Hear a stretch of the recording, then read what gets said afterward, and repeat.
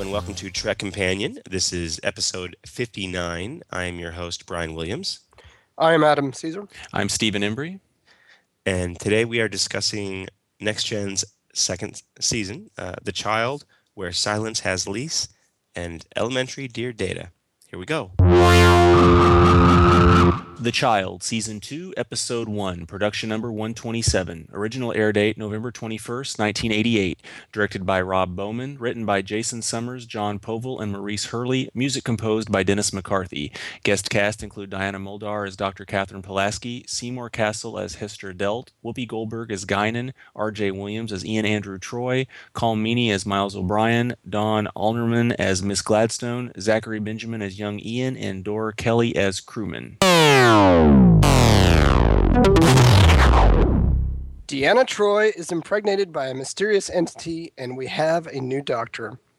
When a plague in the densely populated Richella system races out of control, help from the Enterprise is enlisted in the medical emergency. But while preparing to transport samples of deadly plasma plague from a Federation research station to a site where a sustainable antidote can be developed, Captain Picard is given the unexpected news by Deanna and new to the ship, Dr. Catherine Pulaski. This is Dr. Catherine Pulaski. We'll handle the formal introductions later.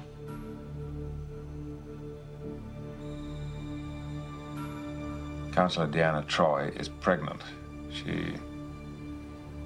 She is going to have a baby. Baby?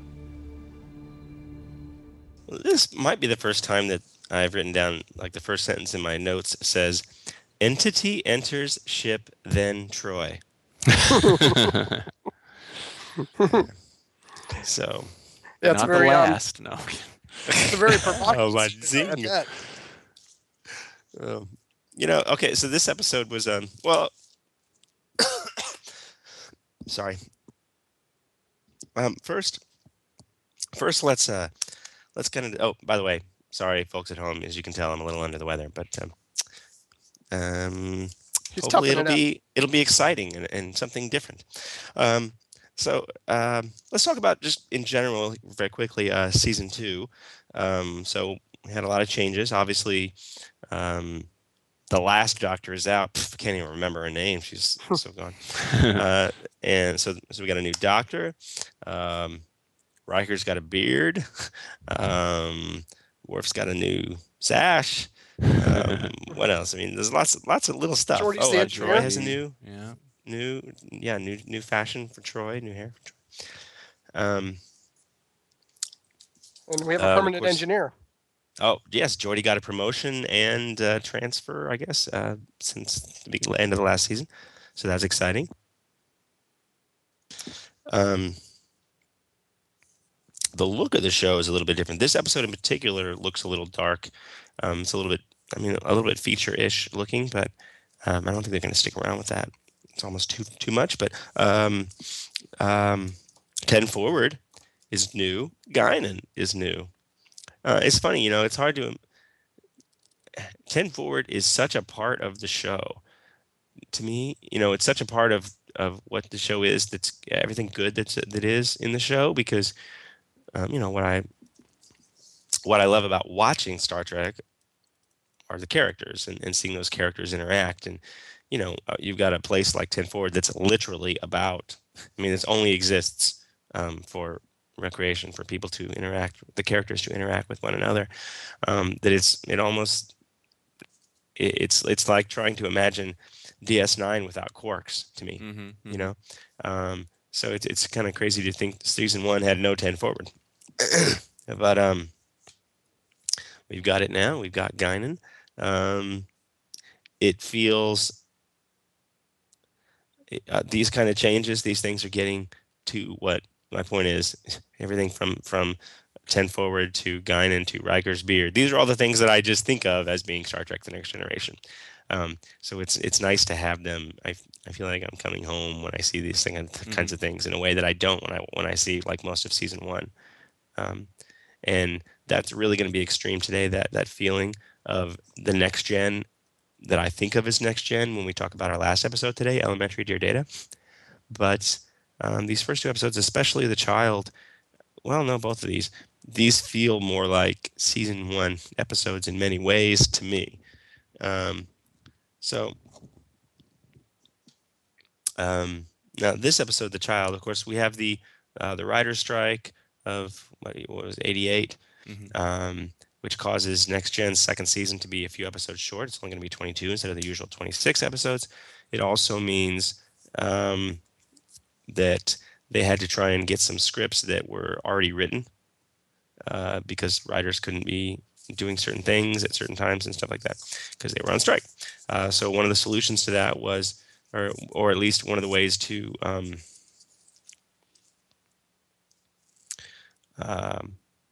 expedite the process of getting these scripts out once the writer's strike was over, etc. They had to pull some scripts out that had already been written, basically, or at least had solid ideas because they just didn't have time to do it. So this is the first of those. This episode called "The Child" is recycled from the Star Trek Phase 2 series. The series that was canceled in, was it 77? Yeah. No, was it 76? It was around there. Somewhere there was in that zone. Yeah. So there was going to be a new Star Trek series, and of course, Star Wars came out, and it was such a big feature hit that they canceled the series so that they could make new movies. Anyway, so The Child is one of the scripts that was written for Star Trek Phase 2. Instead of Troy, it was Ilya that got the mystery baby.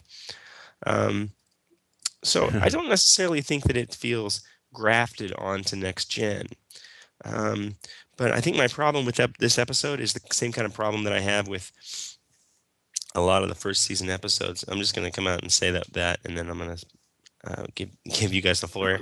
But my problem with this episode is that it consistently everybody's so nonchalant about what's going on. Yeah. She's been impregnated, and within like a day she has a baby, and they're just sitting, and she's walking around. She takes the child to daycare, and everybody's just so, oh, look, there's the alien baby. What?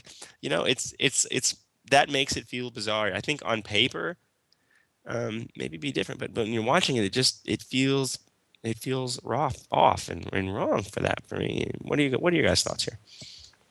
Yeah, I would tend to agree. I think maybe Worf probably took it pretty seriously. Oh, yes, sure. No, I'd agree with what you said. It was kind of odd to me because this is obviously this is the first season open episode. When I think about this episode, I don't think it feels like a somewhere in the middle type episode. It doesn't feel like something that would open a season. I guess I totally agree with that. I definitely agree with you there. It kind of, I guess we got a little spoiled with DS9 because they generally opened each season with something big or kind of dramatic. And this is kind of just, to me, it's a middle of the road episode. It's cool because we get to see all these new things. 10 Forward, Guinan, all these new places that like you said, we come to love. But yeah, it's an episode. I wasn't like, oh my god, I don't ever want to watch this episode again. But it definitely has. I would agree with you. Kind of has a first season feel. Yeah, I think what causes the issue with these things, the oddity of no one reacting much to big issues, is that it alienates them from us. I mean, if you can't sympathize with them when they're just kind of like, oh, this is just normal, this strange event. I mean, it's odd because they'll play like this suspenseful music and it makes it extra creepy when it's like, ooh, creepy baby, and ooh, now it talks and all this kind of stuff. But at the same time, everyone just goes about their business. Yeah, so it's like, so that scene that you're referencing, where Picard comes in there and then he says hi, whatever. Yeah, and there's some like scary music there and stuff. But then what's the next scene? It's not seeing the kid in the brig with some security officers standing around him, and no, it's just the next normal thing. So you're right, because it doesn't seem like the natural reaction. Now on one hand, yes, these people, hey, nutty, crazy stuff is par for the course for them, but this is still not, the right reaction. Yeah. And what else to say? Oh, kind of changing the topic a bit, but Pulaski. I mean, I don't like her right off the bat. I never did like her. I think a lot of it has to do with the way she treats Data. and it's just I don't know. She just comes off as acerbic and tiresome. And I know they were Yeah. trying to maybe model her after McCoy a bit, that kind of thing. I know that's what they were going for, but that's also a problem for me in much of this season, really. Yeah, that's one thing I wanted to ask about because I think that it's supposed to be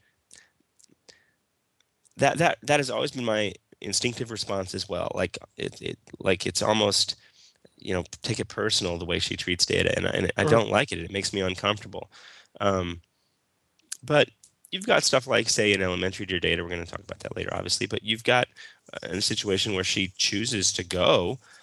She's not like she doesn't have any actual animosity against him. She's It's not a not the total B, right? yeah. She thinks of him the same way. If she's modeled after McCoy, to her, he's McCoy's transporter. You Yeah, know, yeah. and Mhm. she just doesn't.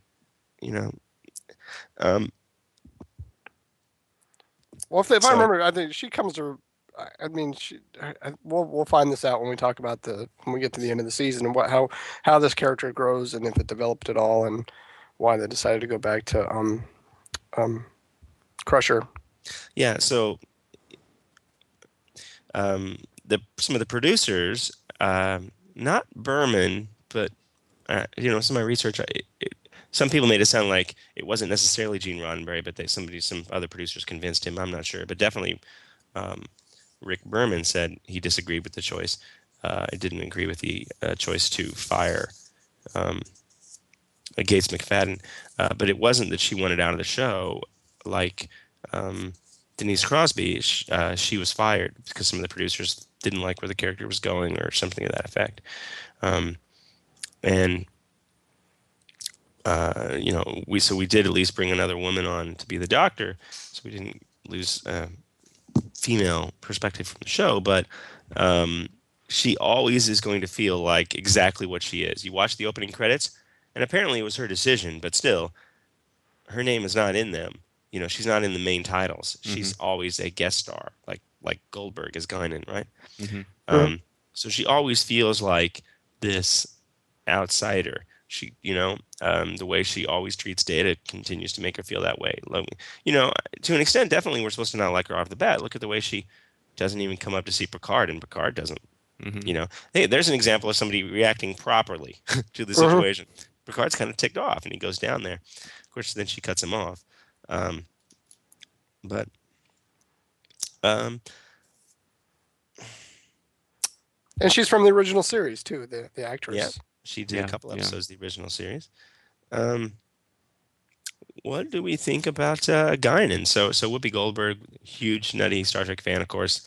I grew up watching the original series and Nichelle Nichols, and always, you know, I remember in Nick Meyer's book, he said something about her almost being in Star Trek 5 or 6, 6, Star Trek 6. That Hmm. didn't happen in the same way that Eddie Murphy was almost in Star Trek 4. Hmm. Um, but anyway, she did lobby to get on this show. She made a personal request to get on this show because she likes Star Trek, which is awesome. So of course we love Whoopi Goldberg from now until forever. But I do always remember liking the character. In the same way that I instinctively didn't like Pulaski, probably because of the way she was written, and I was supposed to respond that way. I instinctively liked Guinan. I've always liked Guinan. Yeah. I like Whoopi's performance as Guinan.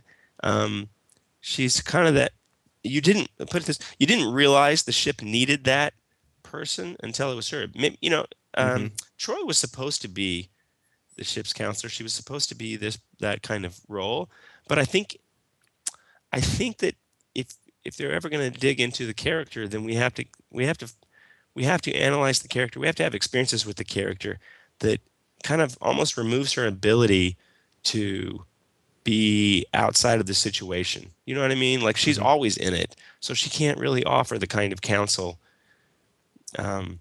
that maybe she was originally intended to do. It's not a complaint. It just means they had a plan to have this sounding board character. Uh, Somebody impartial. yes, exactly, because they did need that, but that's not the direction Troy ended up going. So they brought in Guinan, and Guinan was perfect in that position. What are your guys' thoughts on? Do you remember her coming on the show? What a big deal that Yeah, I was. remember. I Yeah. remember. Publicly, it was a big deal. I like how they it's kind of like Guinan. You don't ever really get a whole lot about Guinan, and looking at it in hindsight, whoever's watching this for the first time, you don't get a lot of Whoopi Goldberg. Sorry about that. And I like it because there's mystery to her, but there's a very gentle kindness to her character as well. You see those scenes with Wesley and how she's kind of guiding him to kind of make his own decisions and be his own man. But we don't, and slowly but surely throughout the years, we get a little bit more and more from Guinan. I mean, she's not in every episode going forward. I'm sure that'll be a trivia question somewhere down the line, how many episodes Whoopi Goldberg was in. But maybe today even. But yeah, I like how they introduced her. Very simply, no big explanations or anything like that. I too always like the character, and I think it's done well. And it's also they don't like showcase her because she's a star too, which is good. I mean, she's there, and then just doing it like as if she was just some character actor, just off to the side, whatever, and she's a recurring character or something, not a big star. So I like that. I like the some of the jokes at the end there when Wesley does. You brought up Wesley's little B story there about deciding to stay. I like some of those jokes. Worf's going to tuck him in at night. Yeah. The actual story of this episode, though, I kind of complained about everybody being nonchalant about Troy's baby. Even the transporting specimens and losing containment and all that whole storyline is, it's trying to add a little bit of a ticking clock or some drama to it. I guess it's competent, but I don't particularly enjoy it or care about it. I like the actor Seymour Cassell, but I don't care for the character that he's playing. I don't like the character, and what he does with it is nothing. It's so forgettable. Yeah. Oh, by the way, he was the lead in the movie I worked on that LeVar Burton directed. Oh, okay. Yeah. Interesting. Boy, Seymour is an ornery guy, let me tell you. One other thing I do feel like I have to bring up. Well, first let's discuss what this is about. So in summary, there, I think this episode feels off. It feels oddly dated. You know what my best memory about this episode was? Years ago, when I was in college and I was going to lots of little like toy conventions and comic book conventions, somebody like took one of the Troy action figures and somehow like opened the bubble and like made her look pregnant. They gave her impregnated her. Yeah, and then they put it back into the box, and they very skillfully like changed the. So basically, they made what really looked like an off-the-shelf Playmates pregnant Troy character from the child. If you didn't know better, you would have thought that was totally real. And it was obviously somebody put a lot of work into making just one, but I kept seeing it at these different shows from people that would buy it and then sell it. Anyway, it was for years I saw that thing. It was funny. That's my best memory about this episode. So the whole episode feels oddly off to me. I don't particularly care for it. I try to think about what this episode's about. There's a couple of moments here and there. The scene when everyone's in the ready room there, and they're all discussing what to do about Troy's baby, and then she kind of cuts everybody off and says, "I'm having this baby." Now, aside from the fact that story-wise, it doesn't feel like what a character should be doing. It doesn't make any sense. There's no even explanation for it later as far as, well, the thing, and if it was some entity kind of having an influence on her mind, shouldn't we be aware of that? And shouldn't that be a scary thing? Anyway, blah, blah, blah. Aside from all those kind of things, the idea of this room full of mostly men deciding what this woman is going to do with her baby, that was kind of interesting and certainly culturally relevant, certainly still today, as it would have been 25 years ago. I don't know. This idea of making choices yourself, maybe, we get some of that with Wesley and the Guinan helping him with that. So there's some of that there, but it falls by the wayside so quickly. It's not really a central theme in the story much after that. So I think I'm kind of reaching with that, and because I don't have much of a very good answer, I think this is another example of a show that doesn't hold up so well for me because of that. It holds up better than the average, say, first season episode, but it feels like kind of what it is, which is between the first and second season. You guys' thoughts on what it's about? Yeah, I kind of agree with you. All that being said, I kind of did. I'm watching it again. I did like the birth scene, and kind of with Data's interaction in there. It's just That's nice. that's a tribute to the actors, even though they're given subpar material, they're able to still kind of pull it off. I thought I thought they all did a good job during that scene. Data, Riker. Obviously there's that emotional pass between him and Troy, and I thought they played it well. Even though we've discussed it, like all of this coming together was kind of haphazard. I still did kind of like that scene in the performances that were given in it. But Yeah, I agree with you. I don't know really what it's about. I guess yeah, choice would be the closest thing. yeah. I'm in accord. I would have to stretch to come up with something that's about. So yeah, I don't know. Not much to say on that. Do you like this episode, Steve? I like it okay. I mean, I don't hate it. I always remember it, but I also remember it being kind of odd and corny or something too. So I'm just kind of middle of the road with it. There's Yeah. an interesting idea in it. Hmm. Maybe if it had been, if they'd reacted more appropriately, if they had just completely focused on the child storyline, and Hmm. I don't know. But even then, it's starting to feel like, I don't know, like the actual movie Alien, where they stuck this thing in me. It's coming, ripping out of my. I don't know. Would it have been more interesting if it was a devil child that came out and went on a rampage? Mhm. You liked it more then, Brian. Yeah.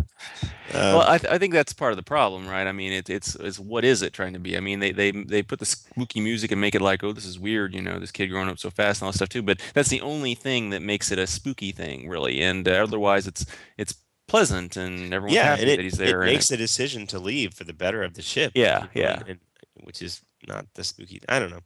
Yeah, it doesn't know what it wants to be, and it doesn't know what it wants to be from a story and script point of view. Hmm. You know, and then if your script is confused, then I don't care. Then of course your episode is going to be confused too, no matter how you direct it. So the one other thing I want to mention that before we move on. So there were a lot of complaints. I don't know if you guys. Steve, I'm sure you watched the Blu-ray. Adam, you're watching the SD version or the new HD version? Yeah, it's on Netflix. I don't have the Okay, so Steve, there were a lot of complaints here about season two's subpar FX work as compared to season one. And just looking at stills and things, it wasn't until today, this time for this episode, I watched obviously 3 episodes. And I don't know if you noticed it, but for me, it didn't bother me as much as some of the really vocal people I've read comments online. Um, but for the first time now, I see what they're talking about, Hmm. and it really makes the work done in season one look great. But you know what? That we kind of take for granted that a ship, for example, you don't see any kind of reflection or very little reflection or something from like some of the planets if a ship's flying by. Hmm. And you don't realize how much of an effect that subtle thing has until you see it right. Because when it's done right, like what we saw in season one, you don't even think about it. It's just that's the Enterprise, and here they are. Hmm. But in this episode, or not this episode, but all these episodes today, watching enough of them together, it does start to stick out a little bit as, oh, that's an effect. Once I notice it, once I'm thinking about it, then I realize, okay, well, it must not be as good. I mean, it's a subtle thing. I'm not like upset about it. I'm very glad that we have these things in HD, but I'm also glad that CBS fired this company and that they're not going to be Yeah. involved in the future seasons. Even more than the ship stuff, where I really notice it is green screen work. Like when somebody's standing in front of the view screen, it's pretty shoddy, like the way it's traced around their head and stuff. You can really see it, which I never saw that in the first season stuff. Hmm. So it's notable.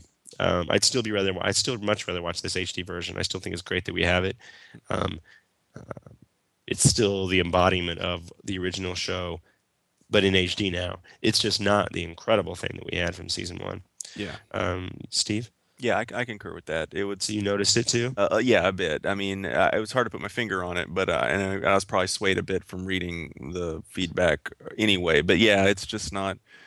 I'm not in awe of it so much. It's just kind of like Like we were the first season. right. It's obviously it's HD, great, and they have to replace effects, but I wasn't blown away like I was much of the time with some of the effects in the first season. Yeah. All right. Well, let's move on to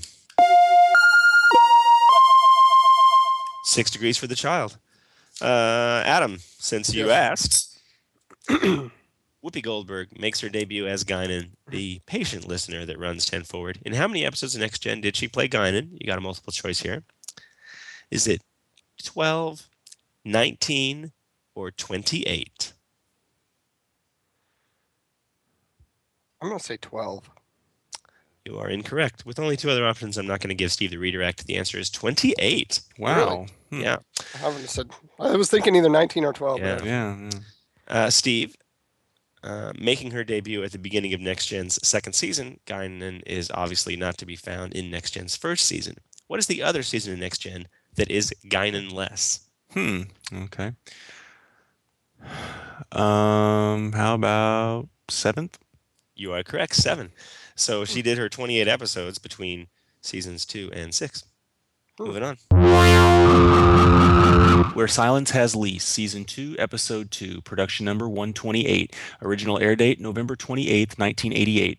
Directed by Winrick Colby. Written by Jack B. Sowards. Music composed by Ron Jones. Guest cast include Diana Muldaur as Dr. Catherine Pulaski, Earl Bowen as Nagilum, Charles Douglas as Haskell, and Colm Meaney as Transporter Chief. Well, en route to the Morgana Quadrant, the Enterprise is engulfed by a mysterious hole.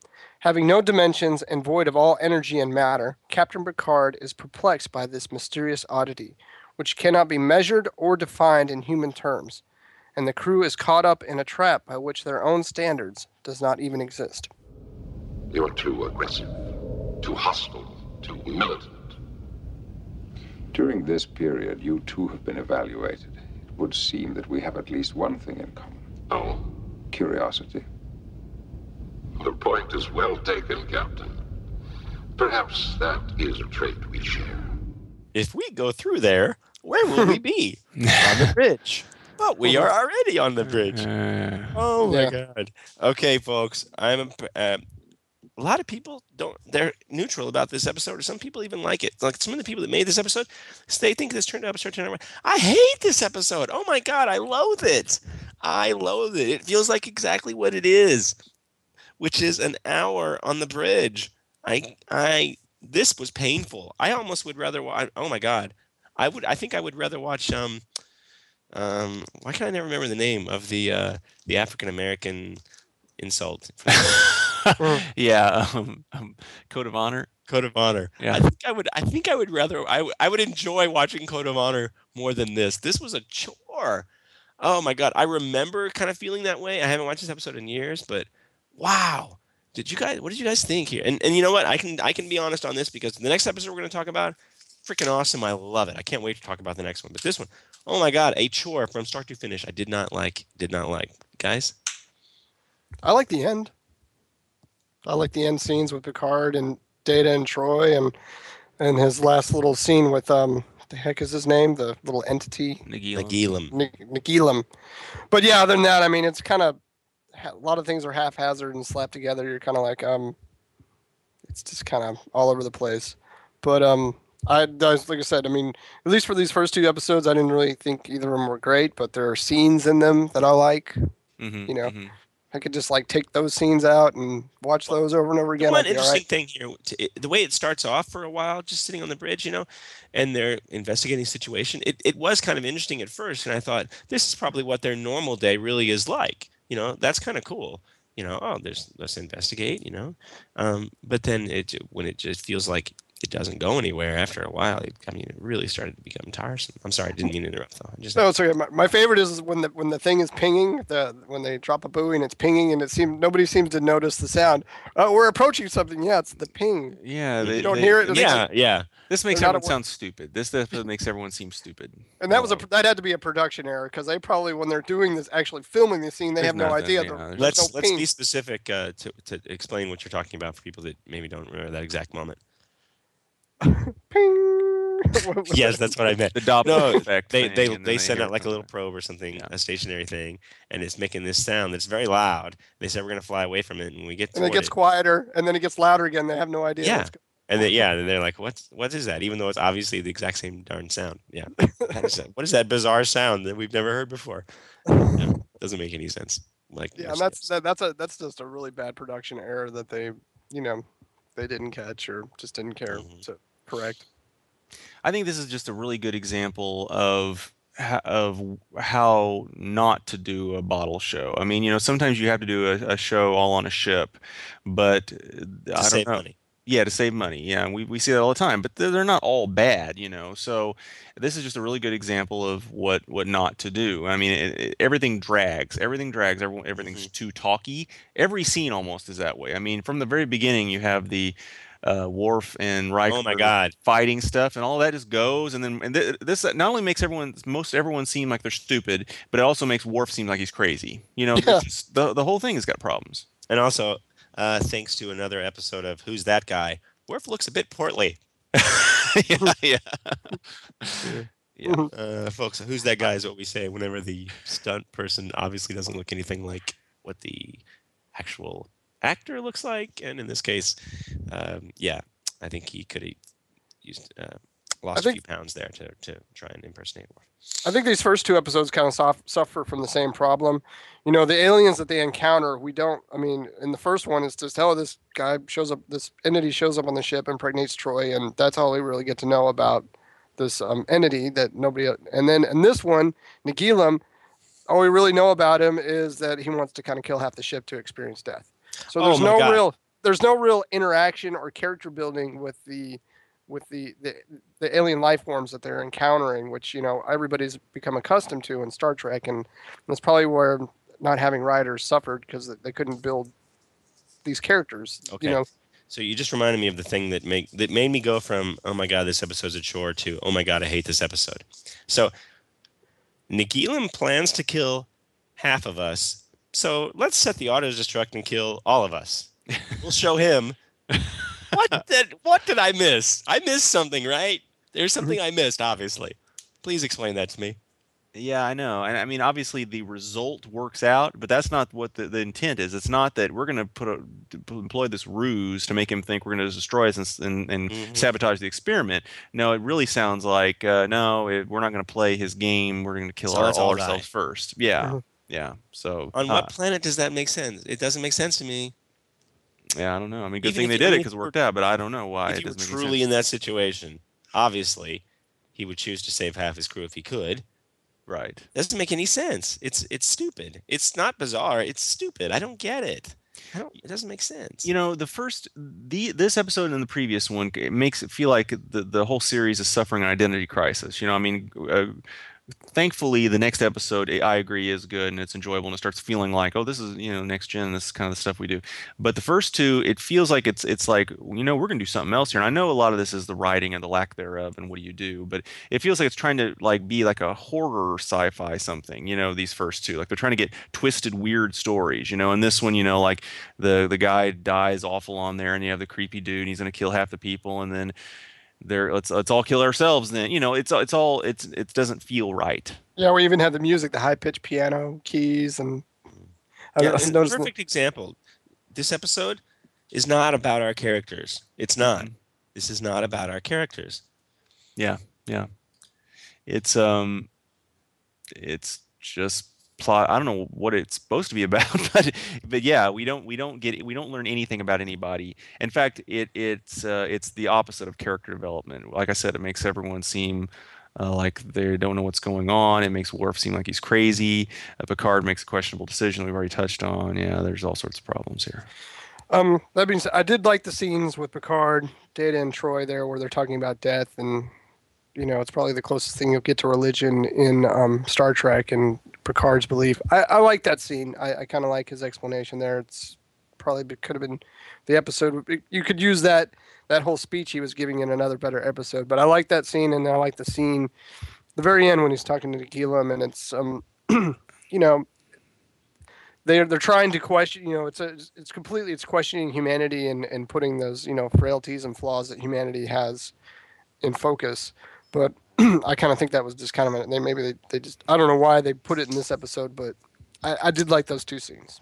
The idea of rats in a maze. We put you guys in this maze to see how you react. That's an interesting idea, but we don't get any of that. He says, even Nagilum says, well, I learned a lot about you because I got to see how you prepare for death. What are you talking about? I saw him set the struct code, and then I saw Picard go sit in his quarters and listen to music for 4 seconds before somebody came in. I didn't see people preparing for death. No. Okay, I don't know what he's talking about. Data was on the bridge. He was probably working. Yeah. Yeah, I mean that would have been something if we would have seen that, I guess, but no. Yeah, the character the crazy bad guy is seeing more than we're seeing, you know, apparently. I don't know what's going on. This isn't very good. I hate this episode. I really do. You hated episode of Star Trek? Okay, it's still Star Trek. There you go. Watch your tongue, sir. Yeah. Is this the one where Pulaski has the line about? Yeah, I think it is. Forgive me, Data. I'm not accustomed to working with devices. I don't what I heard. No. Is this episode about anything? It's about a big nothing, that's what it is, right? They find a big nothing and then they fly into it, spend an hour in the big nothing, and then they leave. Is that what it's about? Yeah, Sure. you know, when you put it that way, maybe they achieved exactly what they wanted. I mean, they said this is nothing. This is the absence of anything. It didn't episode that way, so brilliant. Okay. Brilliant. Moving on. Yeah, really nothing.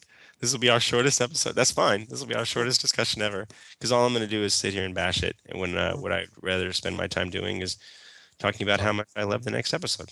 Oh, but I did like Geordie's "damned ugly nothing." It was one of those kind of lines. Oh, I liked his fist pump when they destroyed the fake Romulan vessel. Oh yeah. He's so animated. Yeah, and that whole opening sequence with Worf and Riker hunting, and Picard's all like, are you nervous? Yes, about which one? You know, and you think something. Yeah, It's just a what? Yeah, I know.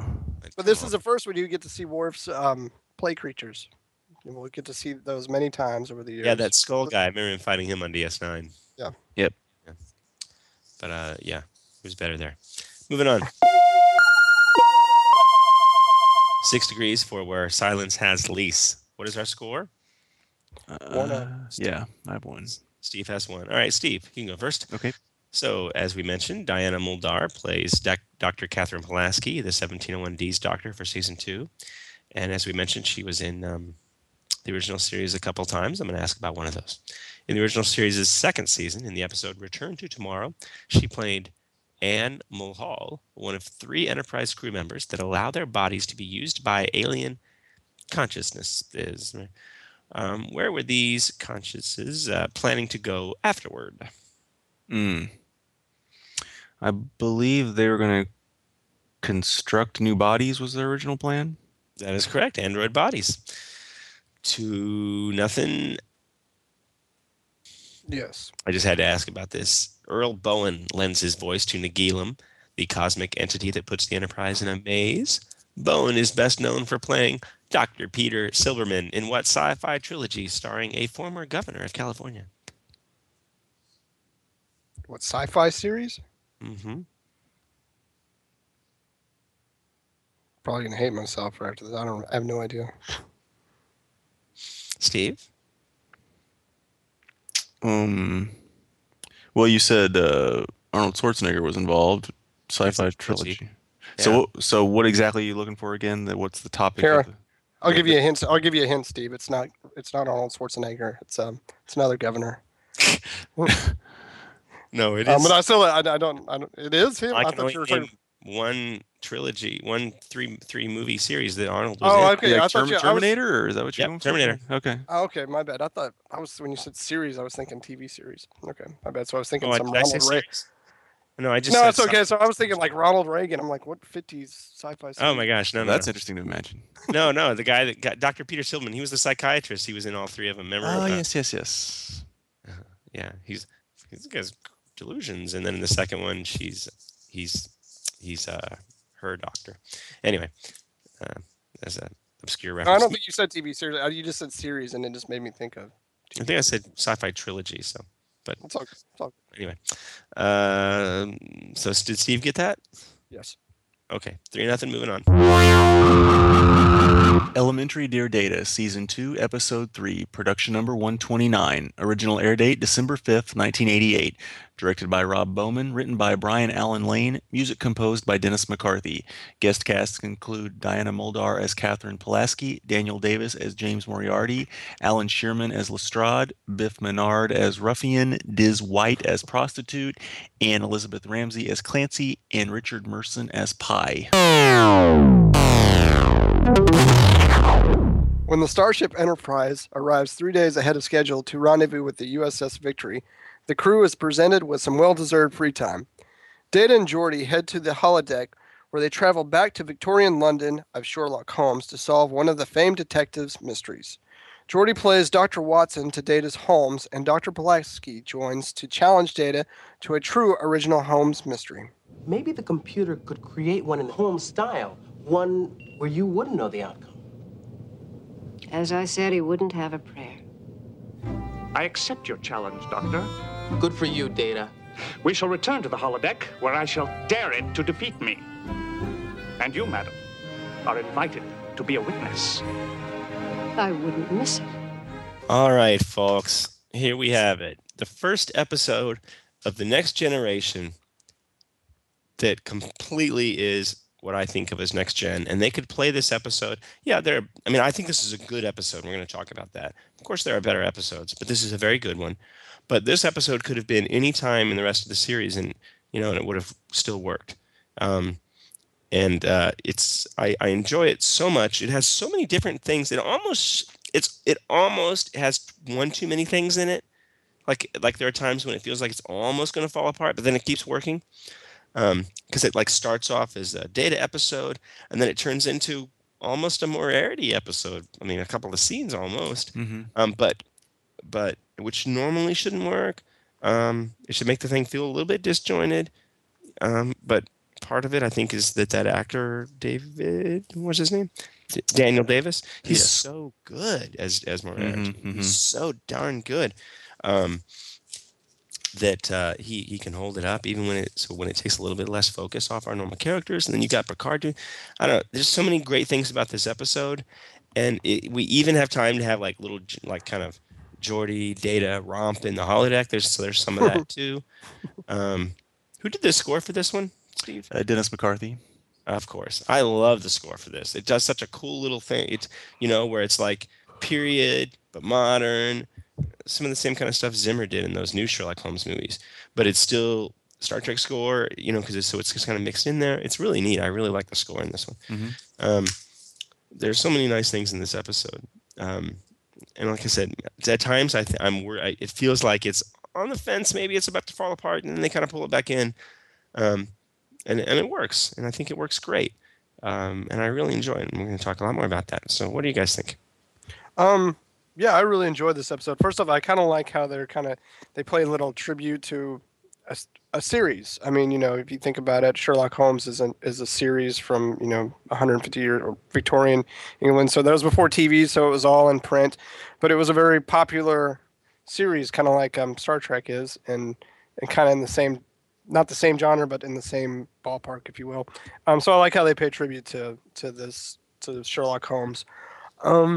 And it's kind of a tribute to Brent Spiner. He can go back and forth, and he's able to really do this. It's almost comic how he does it, and I really enjoy watching him play this role as Sherlock Holmes. Maybe one of the reasons I like this is because I love Sherlock Holmes. I've read all of it. I've watched a lot of the stuff. There's a pretty big Sherlock connection with Nick Meyer. He's a Sherlock Holmes nut.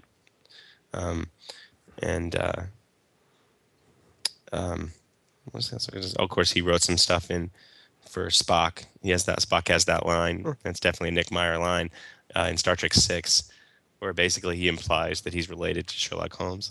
Mm-hmm. Which is a great little line.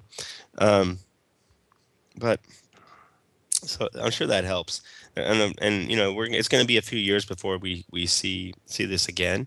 For some legal issues with the character. I always thought he was public domain, but apparently that isn't entirely correct. So they did have to sort out some minor legal issues. That's why it takes a few years before we do the follow-up to this episode and get to see Data is Sherlock again, but it kind of works. They don't overplay it. I think maybe if you Yeah. overplayed this, it would. well, I think the next time we see it, it's stronger. The next one is a rounder. It's a better episode. It's more focused, much more focused than this one. Then the next one's not so much about Sherlock Holmes, but we'll get there. Yeah, that's true. That's true. And I kind of mentioned it earlier. I like that Pulaski chooses to go with them because I don't feel like she's doing it so that she can say, I told you so, that Data is incapable. I feel like she's doing it because she thinks it'll be fun, and that shows that she is genuinely not like openly hostile to Data. It's nothing personal or anything. This is really what she thinks, and there's probably something to getting this other point of view that she brings. But I do like her. So I think this is one of those episodes where it kind of defines that relationship a little bit more. I like that she points out, well, whenever she does have the "I told you so," fraud. She points out that Holmes used instinct and understanding of the human soul, to solve these cases as much as anything else. And she says, Data doesn't have that, so he can't do it. Now, in a way, he does show that he has these things. If we go forward to his reaction when Moriarty gives him the drawing of the Enterprise. I do love that. You're like, when he stomps off, I remember thinking, oh my God, what is it? What's on the paper? What could give him this reaction? But he understands immediately what this means in a way that some of these other people wouldn't. I'm not sure that Pulaski, we have a nice scene actually between her and Moriarty later, and I don't think she's nearly as quick on the uptake as to the ramification of Moriarty's newfound sentience.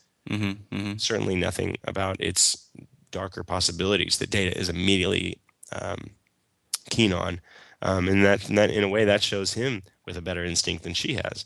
Yeah, which would prove he has an instinct that and he has a command of a character that maybe she doesn't.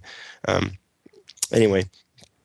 And aside from, as usual, we can have our complaint about how did the paper not disappear as soon as they came off the holodeck, but let's just get over that one because we don't have a choice. What do you guys think about the Pulaski Moriarty scene, that relationship? I like that. This is the first time I don't dislike Pulaski in general, and yeah, I agree. It's that she chose to come along. That's while she's being a foil in a sense, and she's trying to prove a point. She's enjoying the experience, and she plays the best she can in the situation where there's potentially legitimate danger for her with Moriarty. But I do also like the rapport they have. It feels like, I don't know. It's like it's this strange kind of genial thing that Moriarty does, where he's trying to be. He comes off. He is dangerous, but he's also a gentleman. Both. It's this odd thing that he's able to pull off. Yeah, I wouldn't think she realized. If she doesn't think Data's alive, I don't think she would have any problem thinking that, not thinking that Moriarty is alive as well. So it's kind of in tone with her character, but. And obviously, she doesn't have the same holodeck experience as the other crew. That's true. Crew dudes from the first season. So, I genuinely believe that she, even though she's just kind of playing the part of just, and I don't think she genuinely believes what's truly going on until later on when Picard shows up and all that kind of stuff. Yeah, perhaps. Goes on. If this episode has one of the things that kind of holds it back, one of the things I was talking about, where maybe it feels like it's on the fence, almost going to fall apart and not be so good, but then it still pulls it back and it's still good. One of those things is, so like I mentioned, that scene where Data sees this drawing and leaves, and as soon as he drops his accent, there's something serious going on, right? And it gives it a sense of drama, because Moriarty is this evil villain, but then we never quite do that. Even when he's playing with his machine thing there that's making the Enterprise shake. It never feels very actually threatening. Yeah. So it kind of never lives up to that sense of drama. Or put it this way, Moriarty as a villain in this episode never lives up to Data's reaction in that scene with the drawing. Yeah. Now he will in the next episode. The next time Davis comes back as Moriarty, I think that he comes off as very powerful and potentially scary, and in that episode. But this one, it never quite happens. Of course, we have this, like Adam was just mentioning, that scene with the way Pulaski reacts to him is because of the way he's acting. He's never very threatening in that scene, not even in like an undercurrent kind of way, and that's just as written. Or of course, ultimately, when Picard comes down there, basically they have a conversation, and it's because of his sudden sentience and is trying to make sense of it. It's almost like he's not evil anymore. Well, yeah, he says he's changed. He even and unfortunately that takes some of the drama out. That the resolution of the situation is Moriarty just decides, well, I relinquish the ship back to you, and let me know if you find a way to get me out here. And that's not. I actually like that they chose to end it that way, but again, it does make him feel like he's not much of a villain, which makes it feel like there's not that much drama. Yeah. Which maybe holds it back a little bit. It's one of, like I said, maybe just on the fence, and then they pull it back. But it's still good. I still like it. I'm just pointing out one. Well, at the time, yeah. I mean, you're kind of looking at it in hindsight. At the time, yeah. I mean, there is all that. There is the concern because you realize what kind of character Moriarty is and what he's capable of. So I don't know if I kind of agree with you that I was let down, that there wasn't more drama. I think Data's response was appropriate to the danger to the potential danger, but it concludes. Yeah, it doesn't conclude very. It's not a very dramatic ending, but it does conclude because you have that scene where Moriarty is explaining to Picard that he feels like he's more than he is, and he wants. He's growing, and that's what he says. He wants to have this freedom. Now, of course, he still has the characteristics of Moriarty, and he'll do basically whatever it takes to get what he wants, and we'll see that here in a few years. But I didn't quite feel the same way like that it was overplayed there in the middle. One thing that made me think about was compared to the previous season, The Big Goodbye. Minuet's character? Or? No. The one with the gangster, with Dixon Hill. So Big Goodbye. We had that one brief little moment right at the end where the cop in that episode talked about, what happens when you guys leave? Am I going to just disappear? What about my wife and my family? And it did feel completely like out of place in that episode and that character and all that stuff. But we all agreed that we liked the idea of that discussion. And here it's done much more subtly and much more effectively. When he talks about, you created me. I want my existence. Once you're sentient, you don't want to give up your existence. You know what actually reminded me? That's the scene in Blade Runner where what's his name? Rutger Hauer's replicant. I can't remember the character's name. When he goes to the creator of the company and he says, "I want more life." Effort. It reminded me of that. But anyway, you created me and you have given me this ability to appreciate the world around me and my place in it, and I exist now, and I want that, and I don't want to give that up now. And it's almost like the second you created me, you had a responsibility to me. Like people would if they produced a child. And it's not fair to you can't change your mind after you can't put it back. Right. Well, it was interesting that you brought up the cop from the first season. So we've kind of had this like natural progression of holodeck characters. We had the cop, the Minuet, and now we have Moriarty, who's probably the fullest developed holodeck character we've seen to date. But then I was just thinking about it. We don't really see any holodeck characters. Correct me if I'm wrong. We don't really see any more, except for Moriarty again in a few years. We don't see any more holodeck characters in Next Gen. This is kind of as far as they take it, or am I wrong? Am I forgetting something? As far as being sentient and that sort of thing. Yeah, well, I mean, That's asking the true. question with the Mhm. with the holodeck, that kind of question. Of course, the be all end all we're going to get to is the Doctor on Voyager. Yeah, I mean, the Star Trek doesn't drop the question, but it kind of seems like Next Gen kind of drops it after this. I mean, then they have data to, and we're going to get into that later in this season about sentient life. So maybe that's kind of why they were like, let's just focus on data. Right.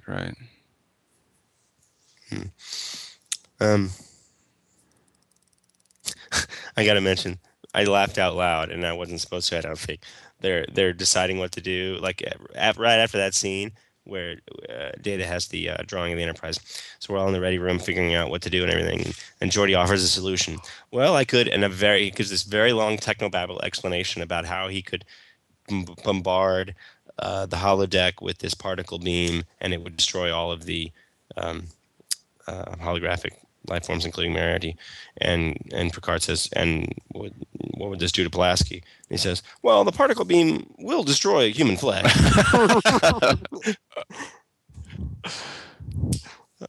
Yeah, it's like he wasn't going Okay. to volunteer that information. It's This will kill the good doctor.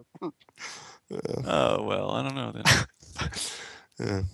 It was nice seeing Worf and a Tux, that clash. I'm sure that was fun. Yeah, that's funny. Yeah. Like him jumping at the top hat, and Picard opens his top and he hat. He's like, pops it open. That's funny. What's this episode about, guys? Sentient life. What's yeah, alive? the definition of life, I think, and our responsibility towards that which we create and that kind of thing. To me, If we talk about the sentient life, then we're not just including Moriarty, we're including Data and his That's what the desire episode to says. and his desire to prove to Pulaski that he is more than a response to a predefined program. right. Yeah, for sure. So there's the link. Yeah. So a lot of good stuff in this episode. I really do enjoy it. And I remember a couple times in past years, like of the DVDs, I watched this episode back to back with its sequel. That's very satisfying too. Of course, by then we have Barclay. Yep. All right. Anything else you guys want to add to this one? I think we're good. So again, my favorite thing about this episode is that this is the Next Gen that I love. Even the previous season, I've said I think 1100-1001, the Binars episode, is a fantastic episode. It's the first truly great episode of Next Gen. It's still not what I think of as Next Gen. Yeah. Seeing this episode is the first one where like, oh, this is my Next Gen. This is home. It feels so good, and I love it. I love it. I love watching this, and this is what I want. So, with this episode, the game is afoot. Let's move on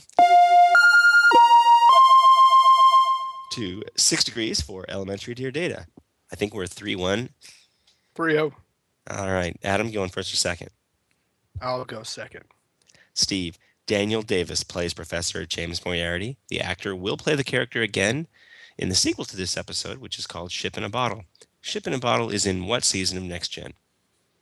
Oh gosh. Is it 6th? You're correct at 6th. Adam, Anne Ramsey plays Ensign Clancy, the engineering crew member that is told Geordi and Data would be kicking it old school at 221B Baker Street. She will play the character again toward the end of season 2 when Worf and his old flame K'Ehleyr try to bring order to some Klingons. What is the name of this episode that happens to be rather similar to the title of a DS9 episode?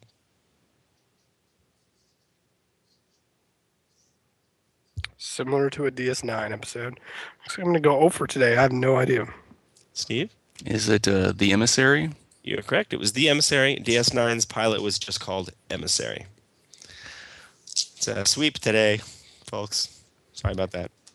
So we recently recorded a conversation 2 weeks ago on our podcast. We recorded about Star Trek versus Star Wars. I think J.J. Abrams taking over Star Wars, not completely fanboy Star Trek versus. I think today's episode is probably going to be short enough that I can include it. I'm going to put that discussion right here. Adam, you wanted to talk about J.J. Abrams taking over Star Wars and sort of leaving Star Trek now. He's going to be what's he going to be producing? Yeah, he'll still be producing a third film. Who knows exactly what that's going to mean?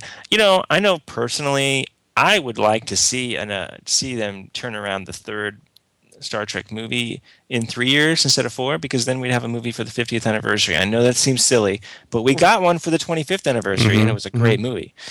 So that would be kind of neat. But obviously, for that to happen, there's zero chance of Abrams directing it.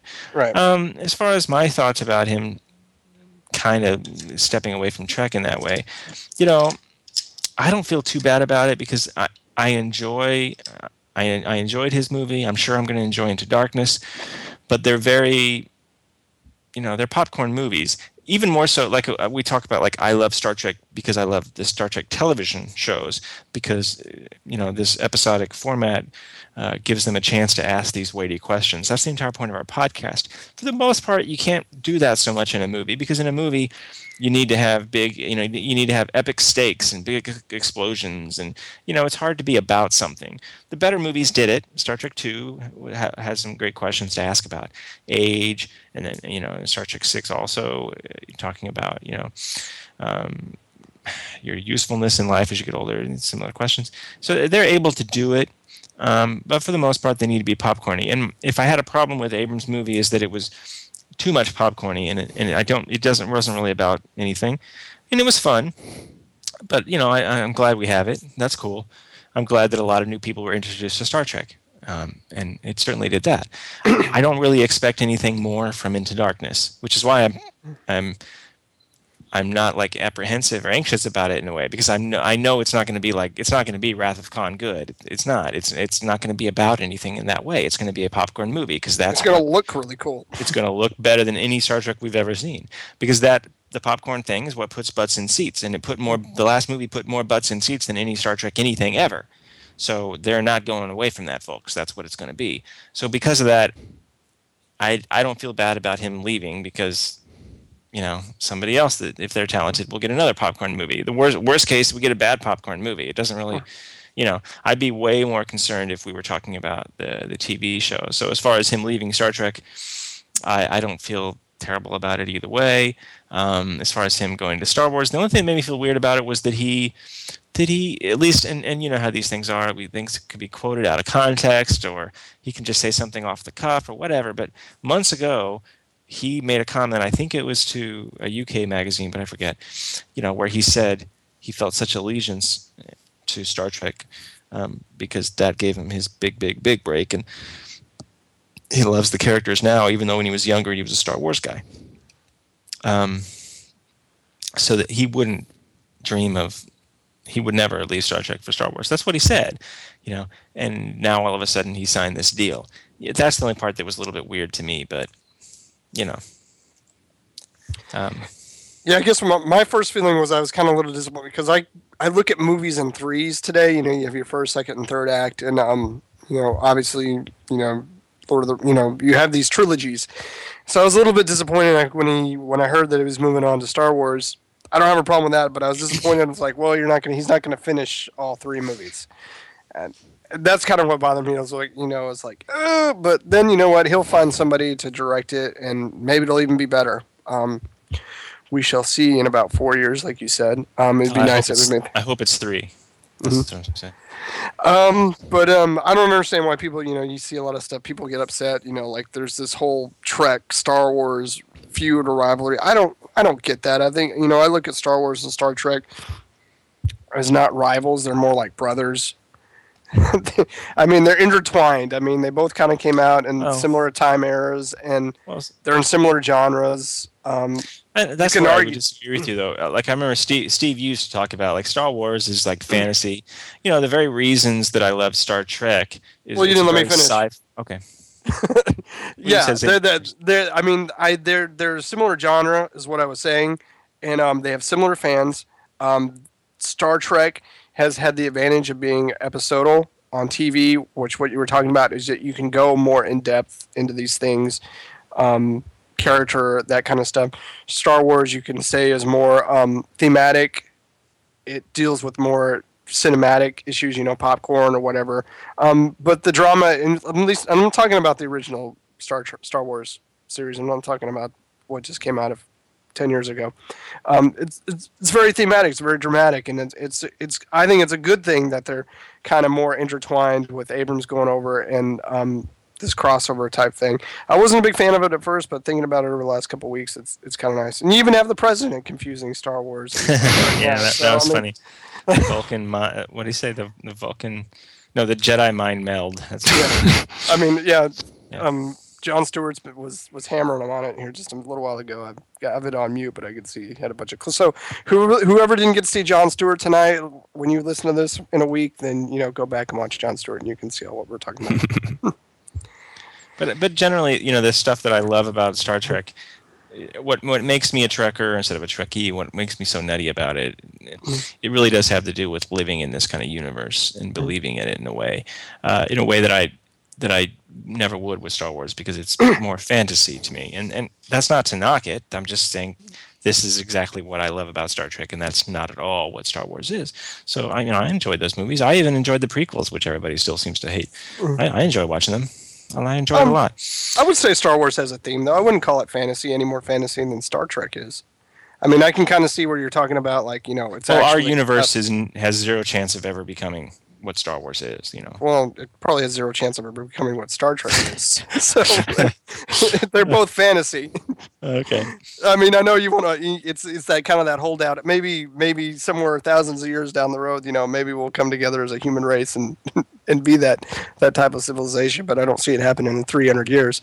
But yeah, they both have similar thematic things about good and coming together and evil and all that kind of stuff. So I don't see the difference there. Steve, you have any thoughts on Abrams' Trek departure? No, I don't suppose I really care. I think, the reason is because he has created this round of this Trek thing, and that's more of a production thing. Trek has never been that much about directors anyway, and I think that in this case he's produced it, and he's directed these first two. There'll be a third one. It'll look like the first two, and they're going to find someone who can shake the camera and put lens flares in and all that stuff. So what's the difference? Who cares?